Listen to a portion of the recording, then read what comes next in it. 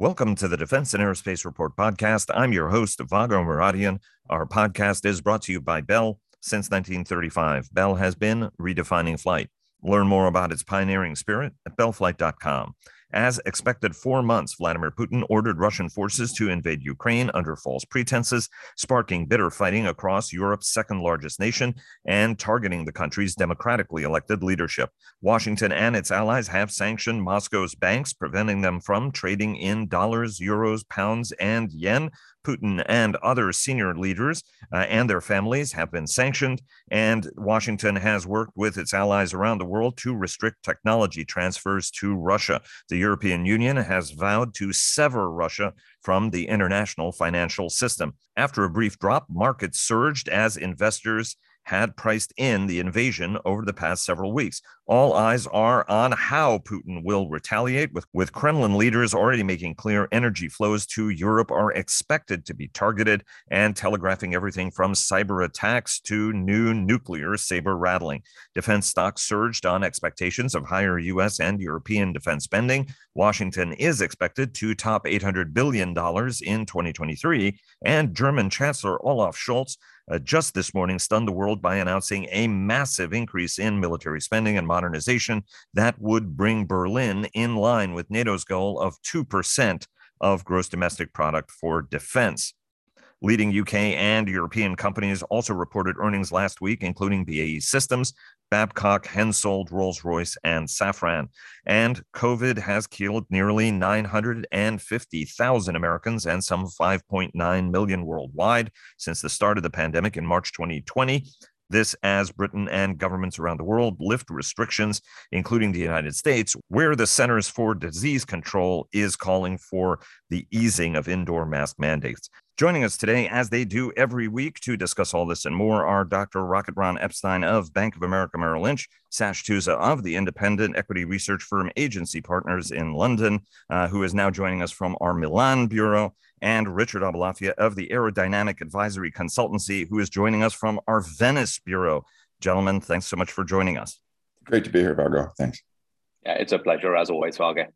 Greetings from Venice, Vago. Before we get started, Leonardo DRS sponsors our global coverage. Northrop Grumman sponsors our weekly cyber report and our cyber coverage overall. And General Atomics Aeronautical Systems sponsors our coverage of strategy. And check out our 2 new weekly podcasts, Cavas Ships, hosted by our contributing editor, Chris Cavas, and our producer, Chris Cervello, who clear the fog on naval and maritime matters each week, and the downlink with our contributing editor, Laura Winter, who takes a thoughtful weekly look at all things space.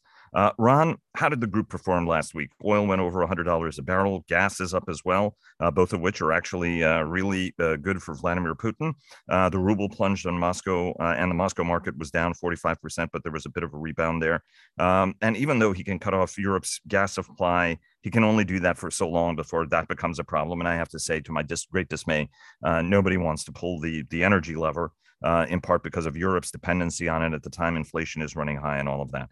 How was the week, and what does it mean for the group now that the shooting has actually started? Yeah, it's interesting, right? I mean, it was a a very volatile week. If you look at the S&P, interestingly enough, closed up on the week. It was up just under 1%, 82 basis points. When you look at the group itself, no big surprise, and we'll talk about this in more detail later.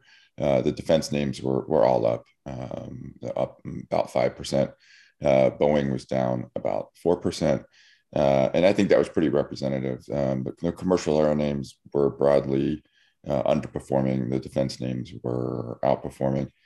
If you look at interest rates, one of our favorite things we like to track, they were up a little bit over 2% and then down a little bit, or they've been tracking around 2% and have done that. You didn't see much of a change there.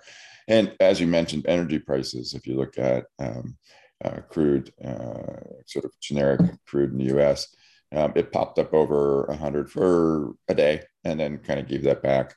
If you look at the trend on crude, it really hasn't changed all that much. If you were just to look right at crude prices and how the prices have been tracking, you wouldn't have guessed that the Russians invaded the Ukraine. Honestly, right?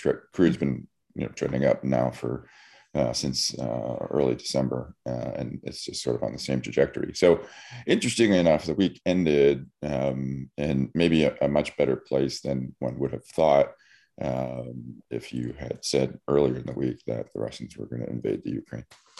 And and clearly, right, all the big defense names were all up at the end of the week.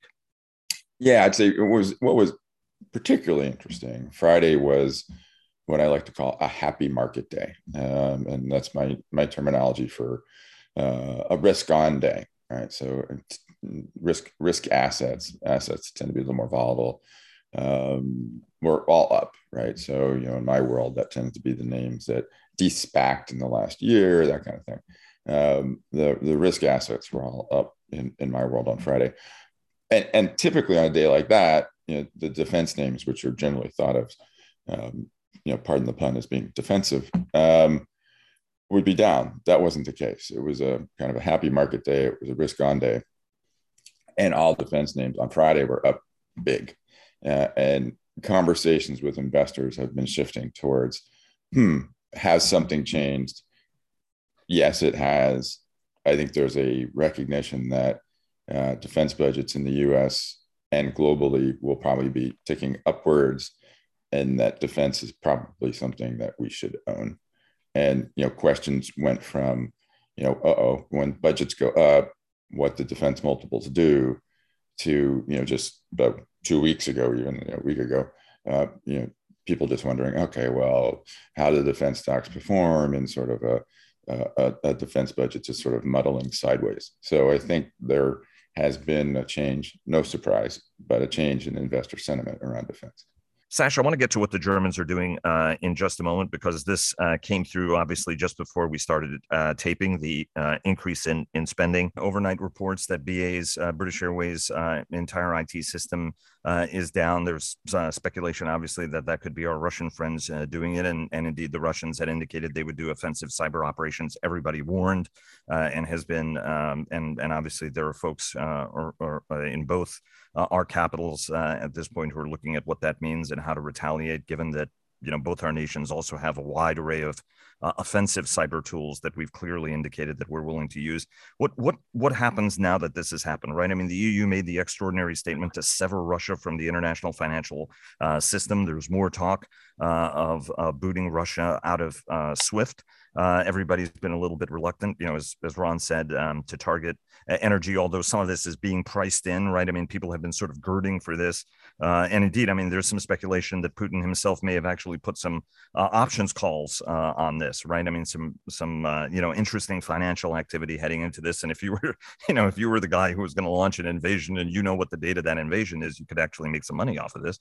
Where are we headed right now, and what does this mean particularly for the commercial aircraft sector? Because it's not unreasonable to think that at some point we might actually have some sanctions on Airbus, on Boeing, GE, Safran engines, what have you, and then the Russians also control everything from neon gas to, and everybody thinks that, they're just into this with titanium sponge. It's also finished titanium components that everybody depends on, right? Where are we going, and what does all of this mean? And Richard, wants your take as well, because, does commercial aviation actually become something that is most hurt in this at a time when the industry is trying to rebound, or do we look at Russia as more of an asterisk? Take it away. Okay, I mean, I just want to pick up on what Ron said about markets first of all, because European markets were remarkable this week, and particularly for the aerospace and defense sector. And I think to look at what happened on Friday, when there were stories, rumors that there might be some mediation between Russia and Ukraine, and the markets just went very, very positive on that. I think to look at that is very misleading. You've actually got to look at what's been the move over the week. And Thursday was astonishing because the civil and the defense aerospace stocks in Europe absolutely gapped apart. And that's actually continued during the week. So if you look over the week, Safran shares unchanged, Airbus shares unchanged, MTU Aero Engine shares unchanged, Rolls-Royce down 10% because their chief executive, Warren East, has basically decided to bail, which I think is to his discredit. Personally, I think that in a crisis like this, you really should stand by your firm, but he's decided to retire. And that really was the net change to Rolls-Royce. But look at the defense stocks. BAE Systems up 9% for the whole week. Thales up 10%. Rheinmetall up 13%. Saab up 15%. Dassault Aviation up 7%. So massive disparity in performance, civil versus military. And our view is that the civil stocks are, or the investors' views of the civil stocks, they're being too blasé about the economic implications of this. They're starting to be, and working in a particular order, they're starting to be concerned that because Russian airspace is being shut off progressively to different airlines, British Airways was the first, but sure as hell won't be the last. European airspace is being shut off to Russian airlines, and hence there will be a tit for tat there, that this will impose a big cost on airlines overall. Our view has been for some time, the short haul recovery, narrow bodied airliners are going to be pretty good, but this just is yet another nail in the long haul coffin. And you shouldn't expect wide body demand to go up anytime soon because there's nowhere to fly the damn thing, certainly not across Russia. And it makes international travel harder. Sanctions. I'm not sure actually that the issue is sanctions. The issue is going to be what the West in its various forms does that causes a reaction or a counter reaction by Russia. And my worry would be not that there are sanctions, suspension from SWIFT, the international payment system, although that may happen.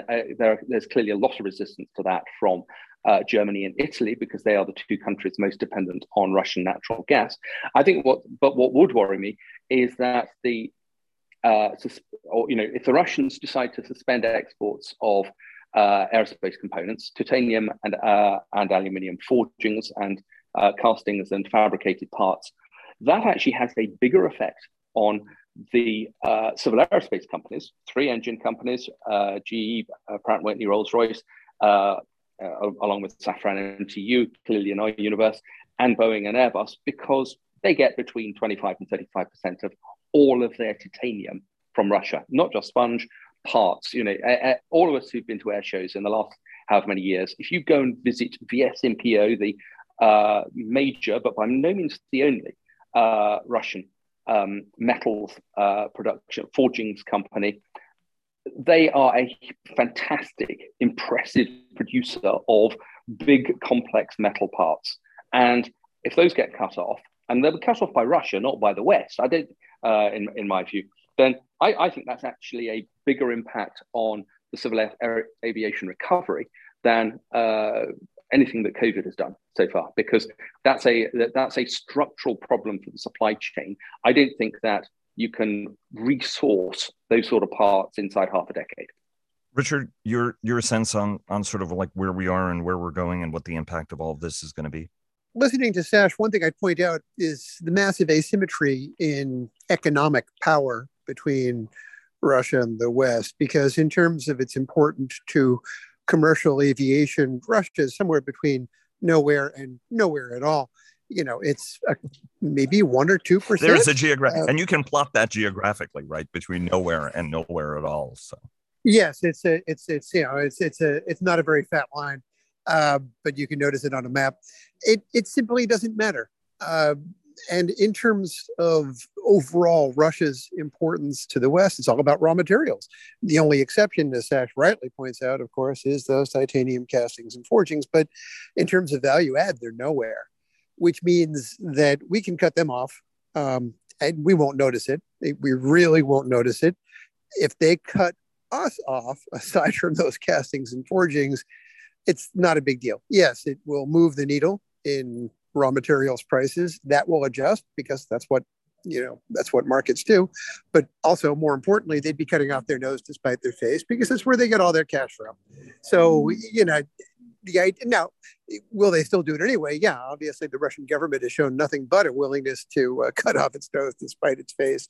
It's a little concerning, and that of course factors in a great deal of risk to things moving forward. But in terms of direct impact to the West economies, it's nothing like what is about to happen to the Russian economy, not even vaguely. And the titanium castings and forgings, that's going to be, boy, how quickly can they ramp up? Because this is long lead item stuff.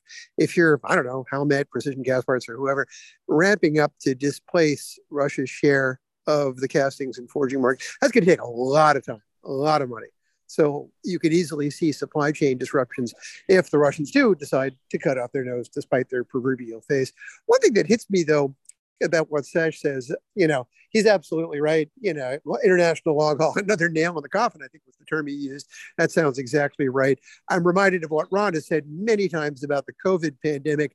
If you went into this strong, you got stronger. If you went into it weak, you got weaker. I'm wondering if that's going to be the case. And, we had concerns about castings and forgings. That's going to get worse. We had concerns about international. That's going to get worse. And by the way, that I think is just as big a part of the Rolls-Royce issue as War and East. And then on the other side, if you were happy about the combat aircraft market, you just got happier. If you were happy about narrow body markets, you just got happier. It's all relative. But clearly that bifurcation is just going to kick into to overdrive. In terms of, bigger picture issues with aviation and airspace, you can see one of the big victors being like maybe the Gulf carriers if Russia does close its airspace, because all of a sudden their position in the world suddenly got more valuable. But again, here too, I think things will adjust. Well, I think the Russians are cunning enough to allow Gulf carriers to overfly them and not let anybody else do it, right? I mean, they're an OPEC plus nation and obviously looking to increase and always have been interested in increasing their power in the region, especially as the United States' interest in the region markedly declines. That's exactly right. I was thinking they'd be aviation entrepôts, just like they are in some ways between Iran and the West in terms of the exported goods. That's exactly it. And of course, China and the region as well. I mean, my only pushback would be that we have not done really. Suffice it to say that Vladimir Putin may not be as terrified of what we're doing, in part because we have a tendency of having rather sizable carve-outs. We start with bold declarations, but we almost always, right? I mean, no sooner had this war started, Italian manufacturers appealed to Rome. You guys are there saying, ho, ho, ho, ho. Let's not be too hasty here. High-end luxury goods should still get to Russia. It's not like Ivan and Ivanka on the street in Moscow are the guys who are buying this stuff. It's oligarchs who are buying, $12,000 purses, right? So let's just be realistic. Eventually, almost everybody who's in this game, whether you're a British bank or anything else, don't necessarily want to mess this up. I don't want to be, the guy who brings stink into this. There's a lot of oligarch money everywhere from Park Avenue to, to Mayfair, where the last time I checked, Sash, there are guys who own football clubs in the UK that are oligarchs. So, the proof in the pudding is in the tasting. Nobody is moving the energy lever. And I would argue that that's something that we kind of have to do. You can't have business as usual while this is ultimately going on. Ron, I want to bring you into the discussion. What are the next phases of this? What do the next phases of this look like? What do the next phases of this look like, especially if this does extend to energy. And then conversely, my bet is administration is going to ask for $773 billion, right? That's the reported number. Nobody has really particularly pushed back on that. There is a little disquietude that the administration won't be asking for more money. But I mean, now the expectation is Congress is going to give the Pentagon more than $800 billion, right? There's probably going to be a supplemental because of all the costs associated with additional deployments of troops, forward basing, what have you. And this is before we put people in Finland or anywhere else, right? What are the potential implications if this spreads to energy? I know you're not the energy guy at the bank, but I know that you're part of the senior team there. But secondarily, in terms of defense spending, are you changing any of your forecasts? And Sash, want to get this also from you, right? I mean, we've talked about anti-tank weapons, whether it's NLAW or Javelin flying off the shelves. There's got to be more to that. Ron, I want to get your sense and sort of move through the line then.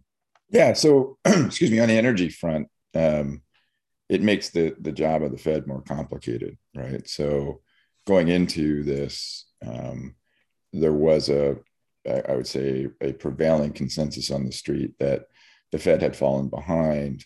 The debate over how the Fed was going to raise rates and ultimately how much and how big the moves were going to be go back 6 months ago, people were saying maybe the Fed will raise rates 3 times, and then it was 7 times, and then I think over the last weekend, JP Morgan came out and said, well, the Fed's going to do it 9 times. So it was sort of this, who could be more, folks were kind of playing chicken on how much you could guess the Fed was going to raise rates. It's going to be a friendly Fed or not.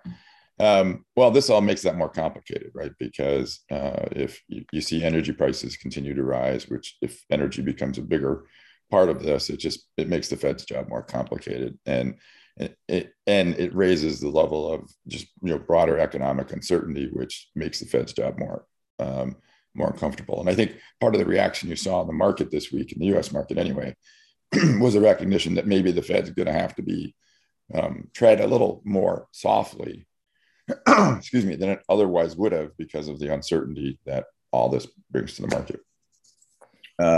So yeah, I think that's that sense. On the defense budget, yeah, of course we have to take our budget numbers up. The news kind of leaked out early last week. 773 would be the ask for the national defense spending. Now that seems kind of woefully low, given every factor that you said. I'm with you there on the $800 billion number. You're probably going to end up above that. I'm there with you on operational contingency funding. In the world changed, right? And that's interesting enough. You live long enough, you figure out everything's kind of cool, and then something happens, everything changes. And we just went through one of those. So the national defense establishment and how it's funded and planning and so on and so forth, that's all changing in real time, and we're seeing it. So yeah, our defense budget forecast will have to be adjusted higher. We've written that already, and so on and so forth, and we just kind of have to go through all the numbers and work that out. And one other point I might add to just one of the previous conversation we had on commercial, and I think it back to the flying question. I mean, this puts the polar routes, right? And the polar routes, just to remind everybody, if you're flying from North America to Asia, one way to do it is you fly north, and that was a key enabler for the long haul wide body twin. You got to fly over Russia, so they're off the table, for however long it's going to be. So I think that's another factor that complicates wide body markets. And then also for Boeing specifically, there's the Boeing Design Center in Moscow, and they employ, I think it's about 1,500 people there. You have to scratch your head and wonder what happens there, right? Having a major U.S. defense contractor with an office in Russia, right? What's the broader implications, for Boeing there? I would imagine they got to cut that off or shut that down or do whatever they have to do. So I think that's another thing you have to think about. Sash, we've been talking about this question week after week about whether or not we've passed the watershed. You've made it abundantly clear that you think that it has. We've talked about spending priorities in Europe.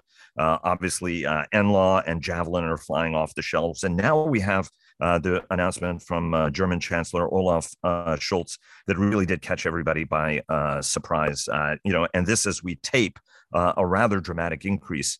Or promise for increased defense spending in the wake of this crisis. What is Scholz saying? Because there are some folks who may be misreporting it, saying that this is $100 billion, one-time increase. It certainly could add up to that. But what is specifically the German chancellor saying, and why is what he's saying so important? Okay, so there's two things that Chancellor Scholz is saying. They have slightly different timescales, but they are both, in terms of the German commitment to defense, commitments to European security, commitments to NATO, incredibly positive. This is a revolutionary move. Issue number one: Germany is going to, according to Chancellor Scholz, now move within, and this is within the lifetime of his government, so effectively the next 5 years, move to spend 2% of GDP on defense. That is up nearly a third from where they are at the moment. German defense spending is about 1.4, 1.5% of GDP. Sounds very low, but Germany has a huge economy. Going to 2% of GDP means that the German defense budget will be well over 75 billion euros. It will be bigger than France. It will be bigger than the UK. If they keep on going at that rate, it could be bigger than the two of them combined. So this is a massive increase in defense spending. But on top of that, Chancellor Scholz has announced that the German government will create a special fund this year in which they will put 100 billion for defense spending. Now, they haven't yet said what pace they will spend that at, but probably, let's say, the next 2 to 3 years. So it's a one-time fund. It's not a budget issue or anything, but they are just pouring money in. I don't think, I think the Germans are now in a money, no object mode in terms of defense spending. Frankly, I think this makes the F-35 a very easy buy to make for the nuclear role, because they can, that becomes chump change for them. They can still then go and buy another 40, 60, 80 Eurofighter Typhoons, and nobody will terribly care. But German land system spending, they will recapitalize the Bundeswehr. At the moment, the Bundeswehr has, a couple of brigades that are at a very high level of readiness, but probably two entire armored divisions that are at a much lower level of armored readiness. This transforms that, and we should expect to see probably, I would guess, 400 to 500 Leopard tanks either bought new or refurbished, as many armored infantry fighting vehicles, and everything that goes with that, plus drones. They haven't specified what sort yet, but again, I don't think money is any object when you've got 100 billion to spend, and I'm sure that there will be trickle down as well to the Navy. So this is a complete trump. We've never seen a spending decision like this in Europe, not just in my lifetime, but actually since NATO was founded. To have a dramatic increase in the long-term defense trajectory up to 2% of GDP, may even go through. Frankly, at this stage, don't think we need to worry about that. But then this 100 billion spending pot, that is absolutely massive. And this shows that Germany has got it. They realize the Ukraine crisis changes absolutely everything, and they have to change with it. So the Germans, who 2 weeks ago were being derided for being soft on Russia, soft on defense, not quite being in tune with, let's say, the Americans and the Brits, no one can say that anymore. We should point out the very high readiness NATO task force has also been activated for the first time since its founding. Do you think that other nations follow suit now that Germany has done this? Are we going to see other countries pony up? It's certainly nobody else can pony up as much, but are we going to see other nations following suit as well, in your estimation? Yeah, I think that this changes how defense is done in Europe. And we will see countries starting to spend in ways that bear no relationship at all to the historic budget. I wouldn't even bother to look at budgets anymore, because they are acts of sort of historical interest only.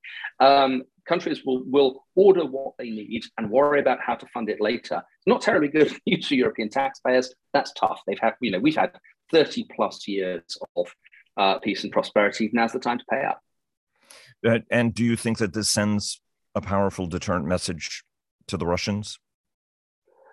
Not initially, because I don't think the Russians there's lots of evidence the Russians don't take Europe terribly seriously, but I think it will start to. And I think also the fact that this is Germany setting such a powerful example, the cascade effect to the rest of Europe will be very, very important. Ron, I want to introduce the notion of what open cyber warfare means, because if you look at this marketplace, right, banks were targeted some years ago, and national security, anybody in national security cyber looks at banks and says, like, that's the way to do it.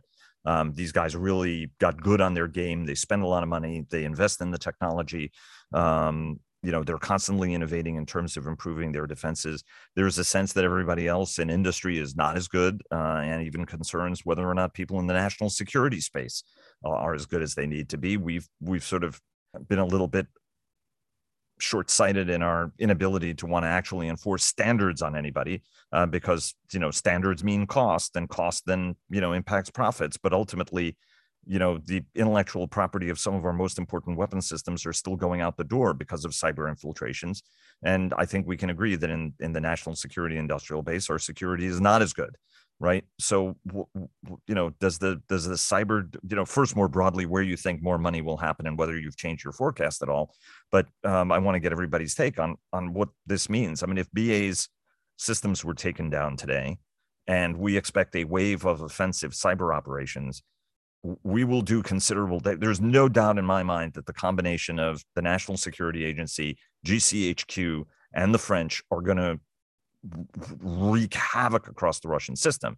But that also does not mean that they won't inflict considerable damage, because we already know that they've placed a number of cyber bombs in all of our systems just for a moment like this, and they're going to detonate it whenever they want to detonate it, right? And then that, there are cyber weapons, offensive cyber weapons that escape, like NotPetya, and end up affecting everybody, right? And NATO's extended Article 5 to cyber. How do you say, how do you all sense this element, and what it means by way of opportunity, but also what it means in terms of vulnerability and risk? On the first point, kind of call it the boots, beans, bullets trade, right? And that's what happens first, because that's what you need first. And depending on how things play out, you can have longer term plans to buy longer term equipment. I would extend boots, beans, bullets to land systems, that kind of stuff. I mean, the stuff you need today on the ground that you can get as quick as possible is where you see the most demand. So companies like General Dynamics Land Systems will kind of see that probably pretty quick, would be my guess, and they sell munitions and so on and so forth.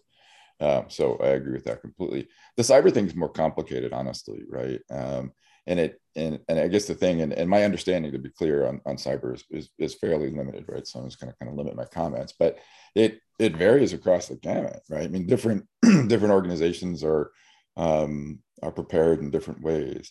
I think financial institutions broadly, not speaking for my firm, are aware of these risks, work on them actively, are acutely aware of them, and other institutions maybe not so much, right? So I think it's one of the important issues at a federal level that you have to look across industries and try to determine where weaknesses are, and for those industries that haven't been as aware of it as maybe others, raising the awareness. I don't know if airlines are a weak point or not. If they are, then work has to be done there. But that's it. And maybe the next thing I can say, I feel qualified to speak about this. When you look at the companies that address this, General Dynamics has a services business that deals with cyber. Booz Allen has a business that deals with cyber. The contractors that work in the cyber world, I would imagine, will find more business, both advising and developing and doing whatever else they need to do. So there's probably some upside, quote unquote, in cyber defense budgets and cyber spending. And broadly, what can be considered cyber will fall outside of just the DoD, but the broader infrastructure spending. Just to follow on from Ron's points, and I think they're absolutely right. I mean, actually, airlines are not a systemically important part of the economy. They're just terribly important to our life. Financial institutions, boy, they are. And I think general financial institutions, from my experience working in a couple of very big ones, are much more swept up on cyber. But anybody who has a cyber capability in Europe, that would be BAE, Thales, Leonardo at the forefront, are going to find this suddenly become a very, very good market. And interestingly, commercial cyber had been a very weak market for the last couple of years. That's clearly all changed. But it's interesting that British Airways might be sort of the canary in the coal mine in that respect. I worry, in terms of the whole cyber thing, that the West is economically far more vulnerable to cyber warfare than Russia is. On the other hand, Russia is far more politically vulnerable to cyber warfare than the West is. So there's a rather interesting asymmetric set of threats and risks there. From my standpoint, the problem I guess I have is that we're all tending to look at this from a sort of abstract viewpoint. The Russians certainly don't. It's that old joke that the guy with the sheep and the guy without the sheep, and the angel comes and says, do you envy your neighbor? He says, yes, I want you to please kill his sheep. It could just be that their view of cyber is not, gee, let's do mutual assured destruction, but rather, we'd rather make their lives truly miserable, even if it means inflicting greater misery on our people too. So I think we are simply more vulnerable on so many levels. Let me go to the only qualified soldier in this discussion, and that would be you, Sash.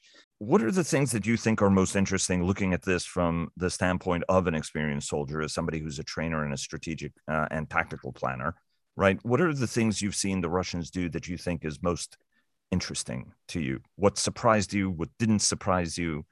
in terms of how this is playing out and what it means?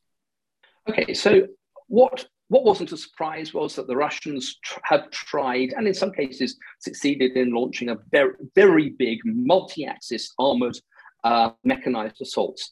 But what's gone wrong? What's gone wrong is the Russians don't seem to have achieved air superiority or air supremacy yet. The Ukrainian Air Force still flies. We don't know how many, but they still have aircraft in the air, and they have drones in the air. And the Russians don't seem to be able to do enough about the drones to stop them from acquiring Russian targets and to stop them from engaging Russian targets. So, all the lessons that the West has always learned, which is you attack with air superiority, even if local, the Russians don't seem to have achieved that. That's a surprise. Second thing, Russian airborne assaults have not worked.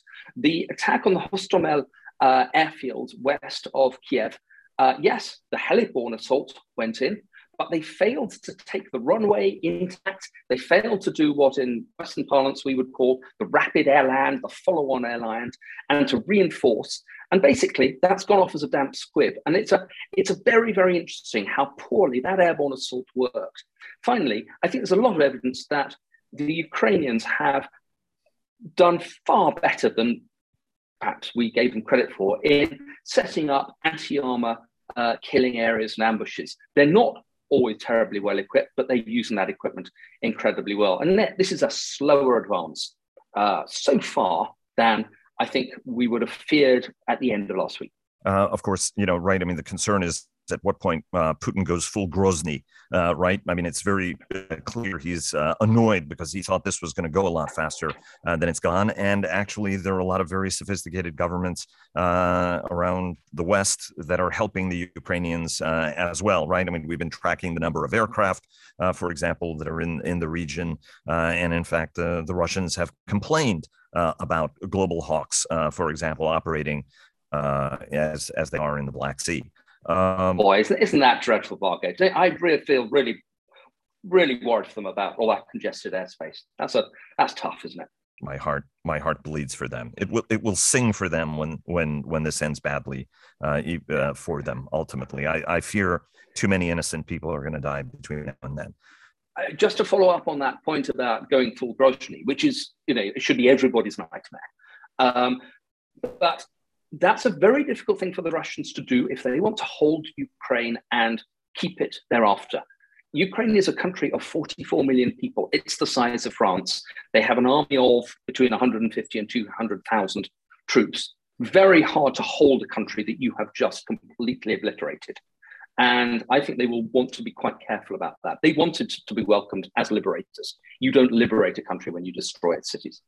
I believe that his special nuclear declaration is going to play, I think, into his strategy of brushing back the West, while at the same time, in his sense, I think, whether he does a demonstration shot or, to sort of compel everybody to be like, look, this is what I'm about to do, and you don't want to be on the receiving end of whatever I do. Completely agree with you, right? Whether it's conventional weapons or nuclear weapons, once you do something like that, Sash, we didn't even have to get to this point. Even before the invasion, the Russians had lost the Ukrainian people, right? So the folly of this is, what do you think you're accomplishing? Ultimately, you're not going to take and hold this country. Yeah, totally agree. I want to ask you one other question and then put this to everybody else before we wrap. I mean, there seems an inevitability to this. Sanctions are not going to stop Putin. So he takes the country, Sash. What happens after that? Do sanctions boost him? People have a sense that this counterinsurgency will continue. It's not abundantly clear that will be the case. How does this play out over the long term? And do we just have to come to grips with the fact that, unfortunately, and as tragic as this is, as much as we don't want to think about it, a good nation with a democratically elected leader, he may end up in a dock if he's lucky in Moscow. He'll end up in exile if he's lucky. He'll end up in a dock in Moscow or worse if he's not.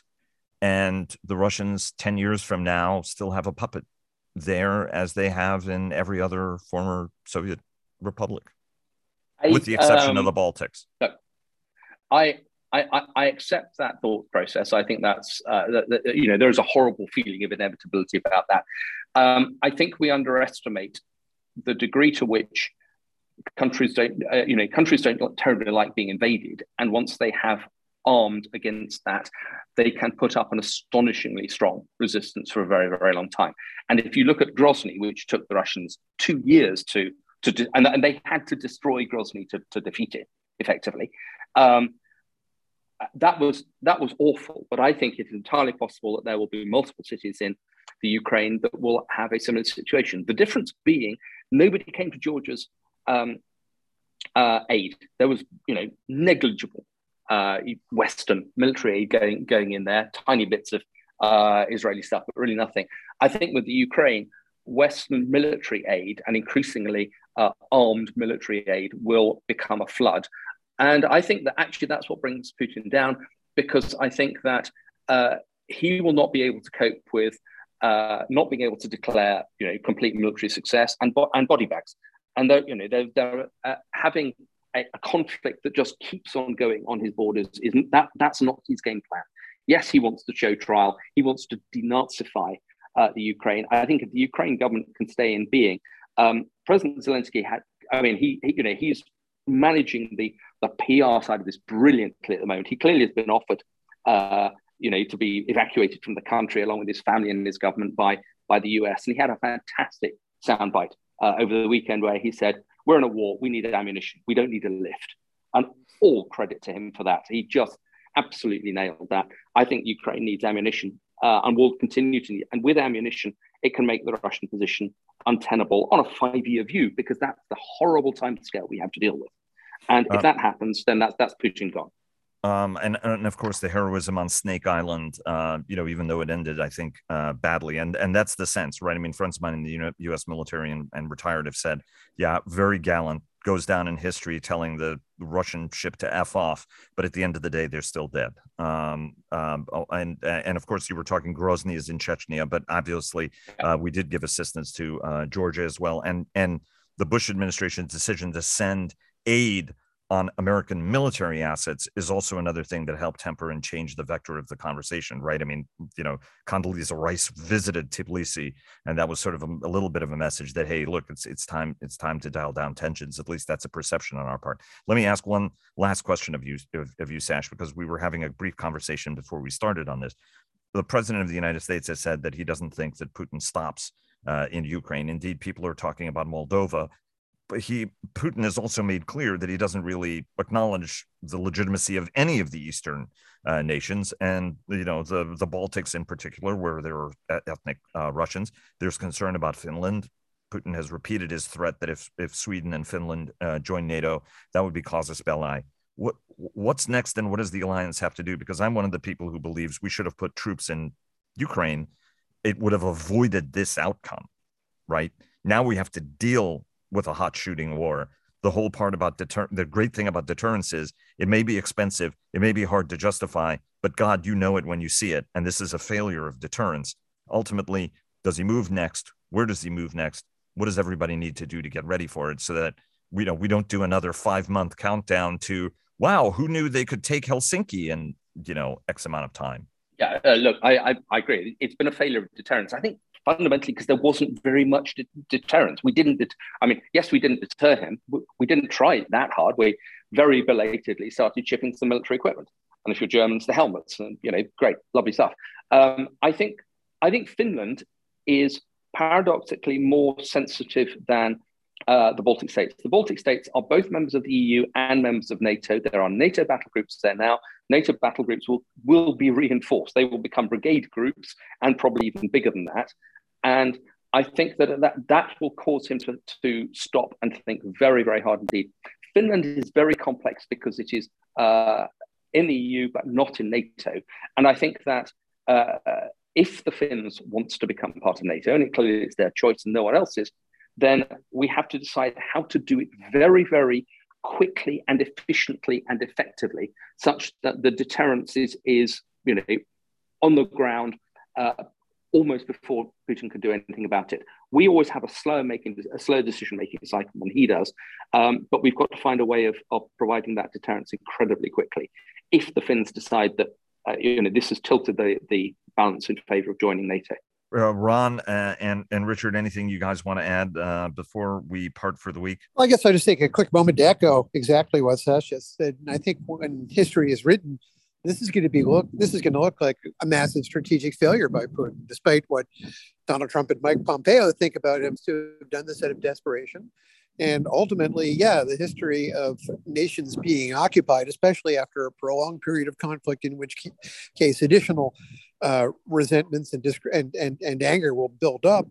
It's not good. I think the long run is going to be very harsh on Putin in his strategic sense, and the prospects of Russia still occupying the Ukraine in 5 years' time are not really good at all from a Russian perspective.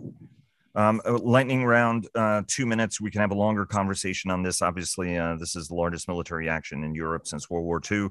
But I want to very quickly ask you, Richard, on mask mandates, CDC changing guidance. We have 950,000 nearly 950,000 Americans who succumbed to this virus, but it looks like we are climbing out of it. But every time we've thought we've climbed out of it, it ends up coming back.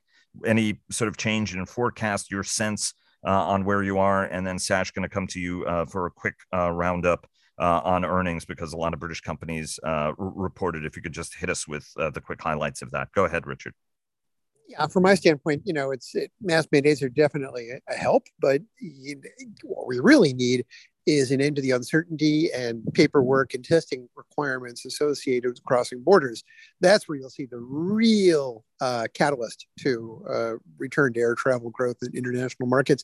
From my side, I haven't stopped traveling internationally. I'm abroad right now. And, the one thing that causes headaches for people, including us, is how do you get the test? How do you get it all filled out? The million forms needed. That's going to be the welcome shot in the arm that the industry needs to get back to health. And indeed, UK, making some of the biggest changes, but governments around the world sort of following suit. Sash, give us your quick sense on earnings. BAE, Babcock, Hensoldt, Safran, everybody, Safran striking a deal, and we can discuss that maybe more next week with Airbus on hydrogen-powered engines for a greener future.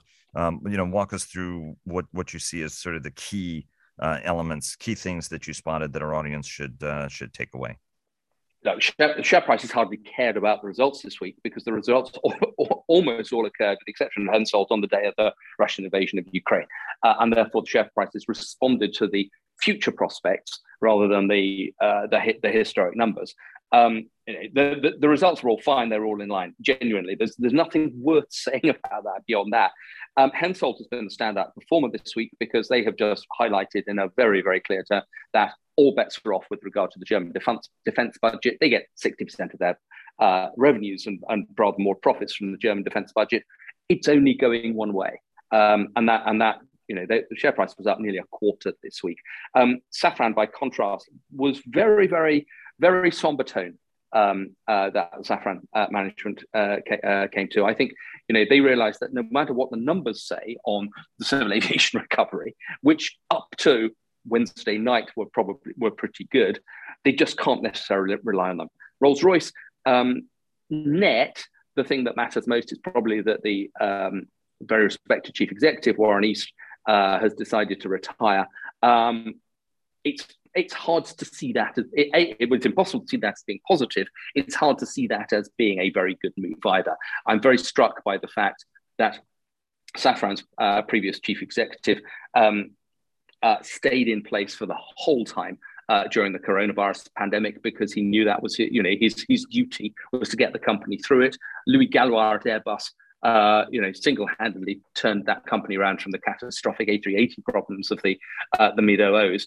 I don't think you desert the ship at a time when we're still coming out of coronavirus, and now we've got a major European war, personally.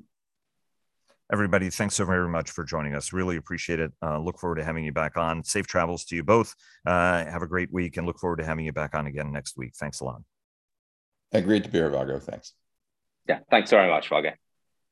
Grazie mille, Vago. See you soon. Grazie mille. Prego. Ciao. And now a word from our sponsor, retired United States Army Major General Jeff Schlosser, who is the Executive Vice President for Strategic Pursuits at Bell. We've been building creative and innovative aircraft, next generation types of capabilities for almost 9 decades. Bell is the company that can deliver that. Thanks very much, sir, and thanks to all of you for listening. Please follow our daily podcasts and visit the Defense and Aerospace Report website to subscribe to our weekly newsletter. Follow us on Twitter, like us on Facebook at Defense and Aerospace Report, and check us out on LinkedIn. And stay tuned for our weekly cyber report sponsored by Northrop Grumman. Thanks again to Bell for their generous sponsorship, and we'll see you again tomorrow.